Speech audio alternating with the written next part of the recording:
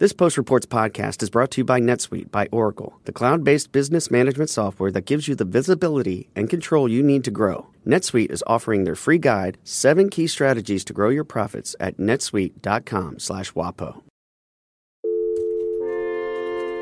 From the newsroom of The Washington Post. ¿Cómo estás? Te habla Arelise Hernández del Washington Post. This is Cleve Rutzer with The Washington Post. It's Ellen Nakashima with The Washington Post. This is Post Reports. I'm Martine Powers. It's Friday, December 20th. Today, how we judge the crimes of victims in the wake of Me Too, and how high schoolers are learning about impeachment.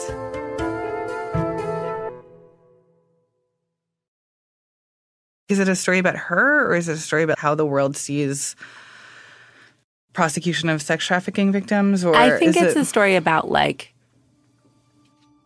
who is the victim here? Jess Contrera is an enterprise reporter at The Washington Post. This year, she's been writing a lot about teenagers, and most recently about teenagers and children who are victims of sex trafficking. There's this phrase that's been used forever and ever. It's child prostitute, which under federal law, there's no such thing as a child prostitute. A child, a minor, cannot consent to being bought or sold for sex.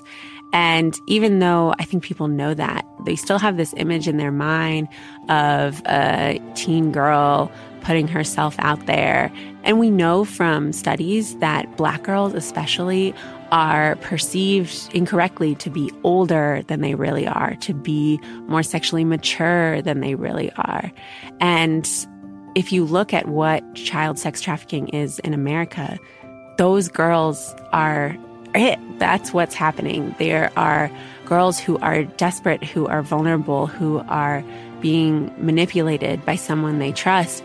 And because they hear the narrative that they're a bad kid, that what they're doing is wrong, that they could get arrested for what they're doing, they don't come forward and say, I'm being abused. Centoya Brown was one of those kids. When she was a young teenager, she became a victim of sex trafficking. When she was 16, she shot and killed a 43-year-old man who was paying to have sex with her. She maintained that it was in self-defense, but she was sentenced to life in prison. Centoya says Allen was behaving erratically and owned a number of guns, and that she feared for her life when she shot him in the head and made her escape. She didn't even know when she was a kid that she had been sex trafficked. Centoya Brown's case went viral. She became a cause for celebrities like Kim Kardashian, Rihanna, LeBron James. Eventually, she was granted clemency and released from prison. The Me Too movement really brought to light talking about what it means to be a victim of sexual violence. And so there's this sort of reckoning happening across the country where people who are victims of sexual violence, people who are victims of sex trafficking, those people sometimes end up committing other crimes. And the country is in the midst of sort of rethinking, well, what does that mean? And how much does it matter that they were a victim of sex trafficking in how they should be treated for committing that crime? So I started looking for stories, and then I came across Crystal's. So who is Crystal Kaiser, and why is she in jail right now? Crystal Kaiser is now a 19-year-old girl, and she's in jail because of something that happened when she was 16. She met this man named Randy Villar. Randy is a white man who was in his early 30s. He was living by himself in Kenosha, Wisconsin. She needed money, and a girl showed her how to post on Backpage.com, which was a website for prostitution. She posted herself there. Randy was the first person to respond, she says. And she started spending time with him on a regular basis, and he was paying her for sex. And not just paying her with money, but with cars, phones, jewelry, and something that she needed even more, which was love and attention. He had bought me this heart locket. Like, that made me feel special. When did he give you that? On my 17th birthday. So one night in June of 2018, Crystal went over to Randy Villar's house. She had a gun in her purse that her boyfriend had bought her.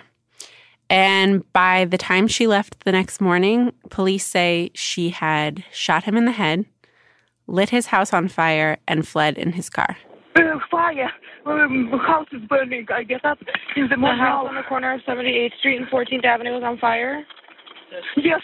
Do you see flames? Yes. Everything is now on the flames. Oh, my gosh. So she was arrested and charged with arson, among other things, and first-degree intentional murder. And so right now she is awaiting trial? So right now she is in jail in Wisconsin, and she's awaiting a jury trial. And if she is convicted, she will spend the rest of her life in prison. I learned how to cope with some things. Like what? Like just being away from my mom, because I really don't like to be away from her. Mm-hmm. Like I get this sick feeling and stuff, mm-hmm. and like I learned how to like cope with being without her. Mm-hmm. How does her story embody this question about how we think about victims of sex trafficking? I think so often we think about sex trafficking as something that happens around the world, that people are smuggled over borders, or that, you know, the victims of sex trafficking are people who are chained up in a basement somewhere. But the vast majority of child sex trafficking that happens in America looks like Crystal, a vulnerable kid who gets to trusting somebody who then takes advantage of them and carefully and calculatingly manipulates them to believe that they are the one doing something wrong. He had gave me this new drug that I never heard about called acid. What was that like? Made me feel weird. That was the case with Crystal. And it seems like that was the case with all of the other girls that we know this man was abusing. So this wasn't just an isolated case. Crystal was just one of multiple victims of this person, Randy Villar. She didn't know it at the time, but Villar was abusing multiple underage Black girls. The reason that police found that out was because one of those girls called 911 from his house, saying he'd given her drugs and wanted to kill her, and then that girl hung up the phone and ran away. They found her wandering the streets, and she just had a bra under her zip-up, and her eyes were all dilated. She'd taken LSD. And when they started talking to her more, they realized that she'd been living with this guy for weeks, and he'd been sexually abusing her for even longer than that. And she told the police he is sexually abusing other girls too, and he's filming it. And so then what did police do when they found out that this man, it appears, was targeting many different girls? So 10 days after this girl ran from his house, police searched Randy Villar's house and they arrested him. They arrested him on charges that included child sexual assault, which is a huge charge. It's punishable in Wisconsin, 40 years in prison. And usually from the sex crimes prosecutors that I've talked to, what would happen is that there would be a very high bail set for a charge like that, especially if someone was wealthy, which we know that Randy Villar had hundreds of thousands of dollars in bank accounts. And what actually happened was that the police released him on the very same day that they had arrested him. And 3 months went by before they even handed the case over to the district attorney. And even once the district attorney had the case and had these documents that showed that he had hundreds of child porn files and was making home videos of girls, they still didn't take him back into custody. They were still working on the case, and that's when he died. So did you ask prosecutors why they didn't charge him for some of these crimes if they were aware that this was going on? I spoke with the Kenosha County District Attorney. His name is Michael Gravely. And what he said at first was that they didn't know how old the girls were. Well, It changes what the crime is based on their age and their consent. Okay. Yeah, I mean, so you're under current statute, you're required to do that. But I guess if they're underage, they're not able to consent. Right, but in most of the cases, we didn't know the age. Okay. So we literally did not know whether we had misdemeanors or felonies. Mm-hmm. Later that day, though, we went to Crystal's mom's house, and in her house was this envelope that Crystal's lawyers had mailed to her, and then the envelope had gotten mailed to her mom. And inside the envelope was the police records that the police had been refusing to give us on their sex crimes investigation into Randy Villar. And on the documents, it says right there how old the detectives thought that those girls were. It says 13, 14.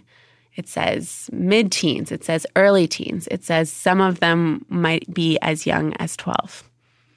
And so we're there, and Crystal's mom is reading this, and she's reading it for the first time, and understandably, she starts to freak out. These is little kids, like little kids. Like they ain't even in their teens, 12 years old. And they want to prosecute. He was getting charged with second-degree sexual assault of a child, child enticement, prostitution, use of a computer to facilitate a sex crime, child enticement, exposure of genitals, possession of child pornography. So why the are we here?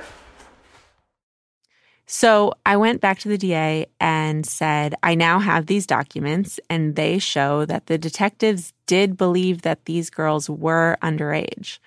And he basically stated that that still wasn't sufficient evidence to charge Randy Villar with all the things that they could have potentially charged him with.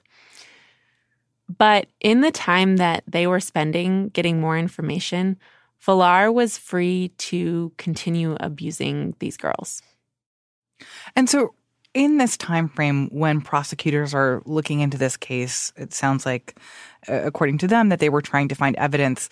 That is when, for Crystal, she felt like she needed to take some kind of action. But what did she say about what led up to her deciding to kill this person? So she knew Randy Villar for almost 2 years. And about a year after they met, something happened. Crystal was arrested. The Milwaukee police say she was driving a car stolen by her brother when she fled and ran from an officer. She was arrested and she spent 55 days in jail, and then Randy Villar paid her bail. She says that after he paid her bail, he made very clear to her that he wanted to do a specific sex act that I would rather not say. And she didn't want to do it. And she said that's when he started to turn violent. I told him that I was going to stop talking to him, and he said if I did, that he was going to kill me. So for the next year, I think she was in this place between being afraid and being desperate. I mean, she was from this very poor family that just moved out of a shelter, and he was giving her tons of money.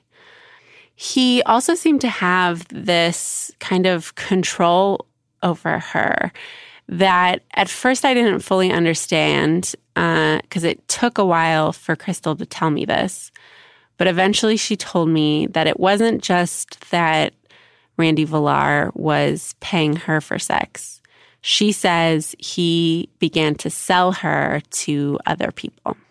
She says that he posted advertisements on Backpage. He would drive her there. These guys would spend 30 minutes with her, pay her, and she would give the money to Villar.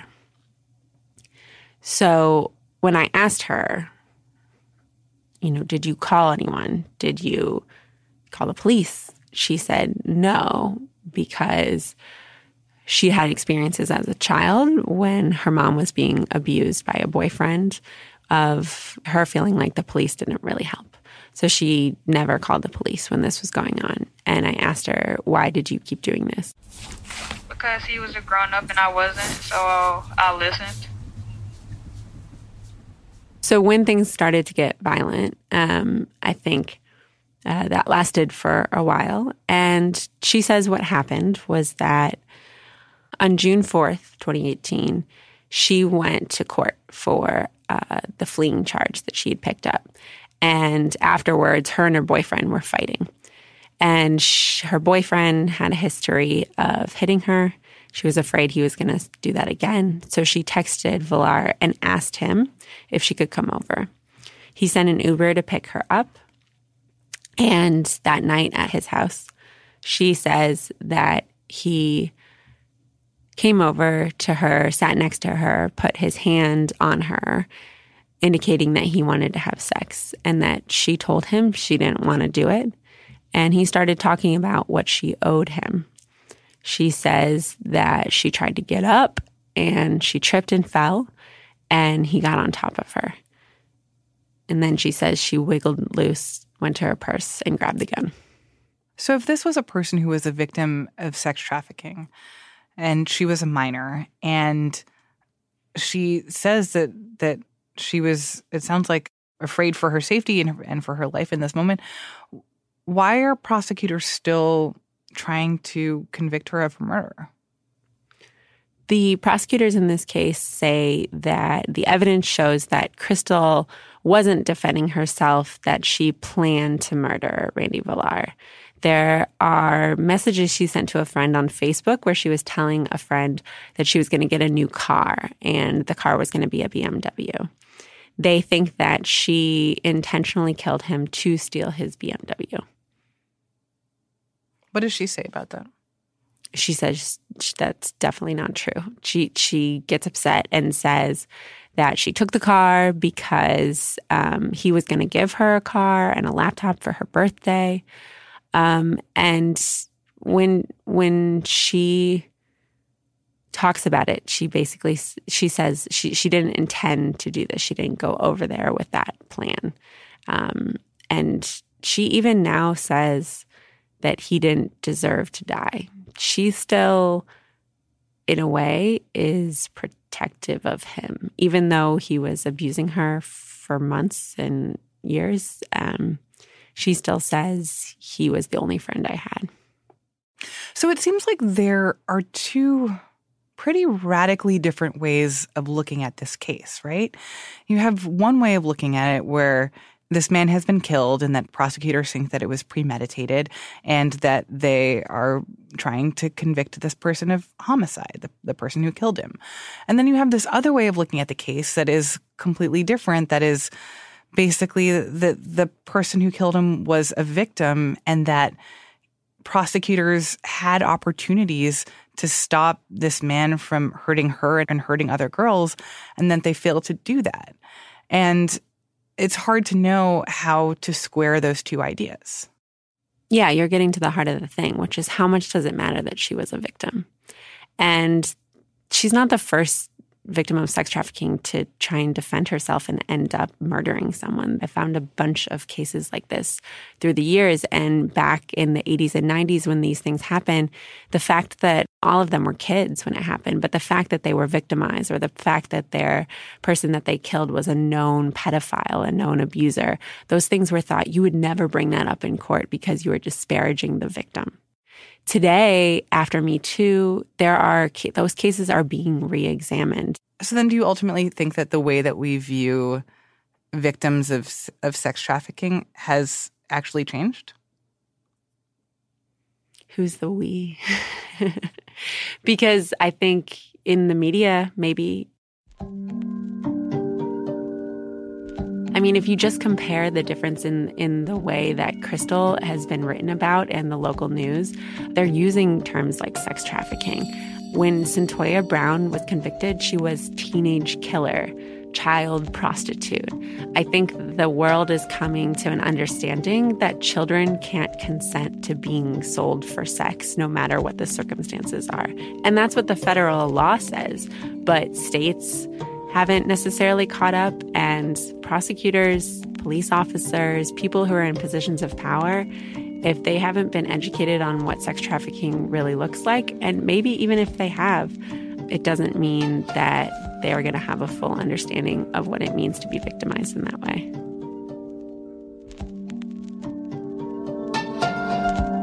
Jess Contrera is an enterprise reporter at The Washington Post. In December, a judge in Crystal Kaiser's case rejected her lawyer's request to use what's called an affirmative defense. That defense would have enabled Crystal to argue that because her crime was the direct result of her being trafficked, she should be acquitted of the charges against her.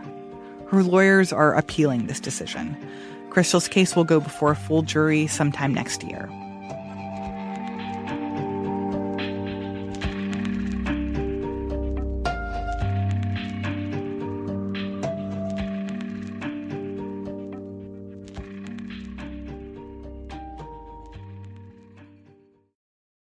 This Post Reports podcast is brought to you by NetSuite by Oracle, the world's #1 cloud business system. And now, one more thing. Well, it's sort of a long story, and it starts with myself. I was in middle school when President Clinton got impeached, and I was living in Sacramento, California, and despite being all the way across the country, I remember being kind of obsessed with the news, and I started reading Newsweek all the time and reading commentary on this. And it's part of the reason I decided to become a journalist. It's very weird. My name is Moriah Balingit, and I cover national education issues for The Washington Post.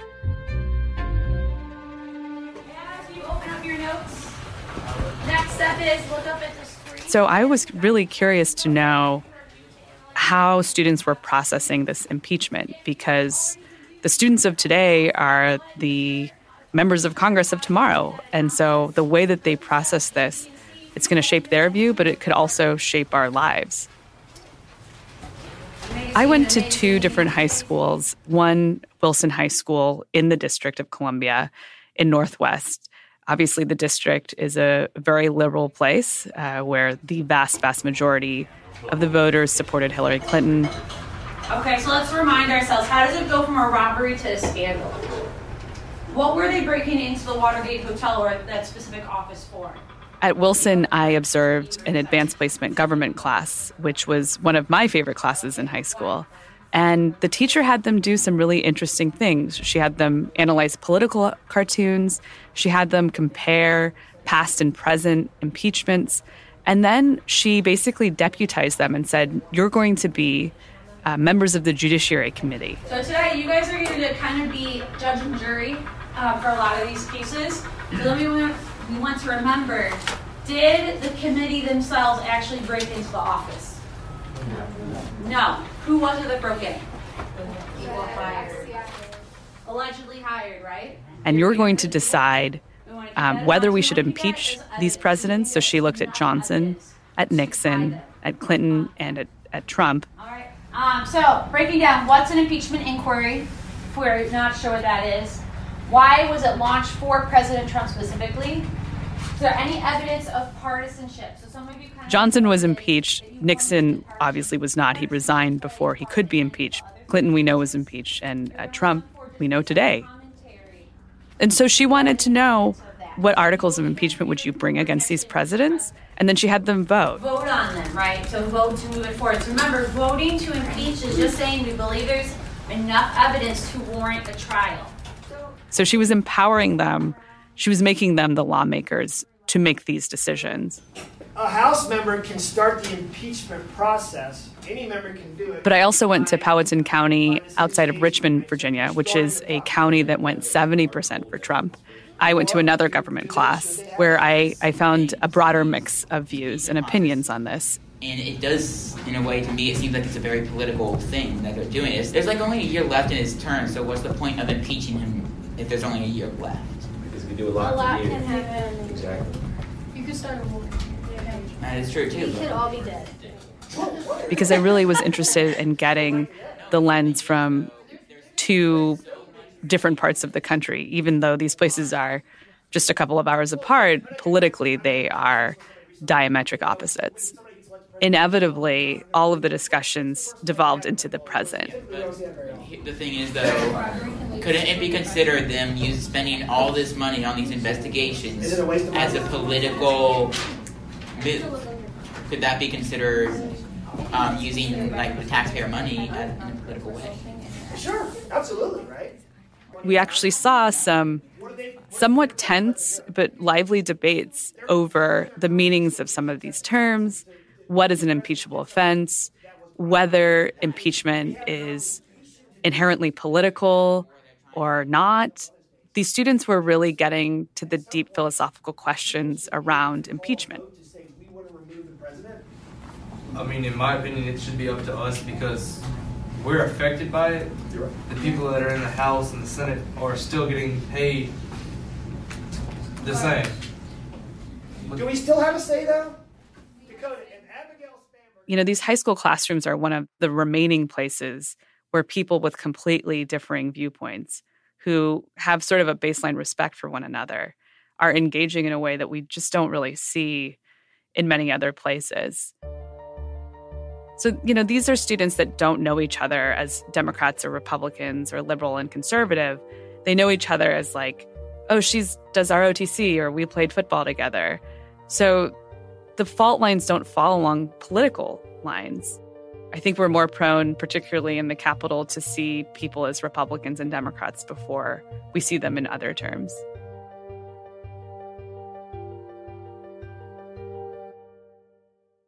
Moriah Balingit covers education for The Post.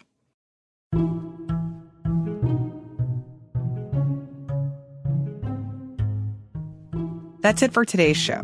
Thanks for listening. Our executive producer is Madalika Sikka. Our producers are Alexis Diao, Rena Flores, Lena Mohammed, Maggie Penman, Rennie Sверnovsky, Jordan Murray Smith, and Ted Muldoon, who also wrote our theme music. The Post director of audio is Jess Stahl. I'm Martine Powers. We'll be back on Monday with more stories from the Washington Post.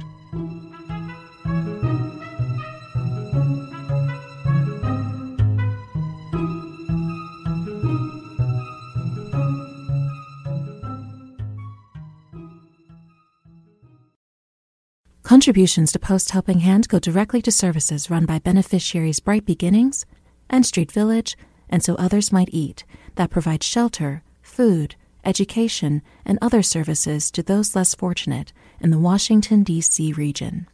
Learn more at posthelpinghand.com.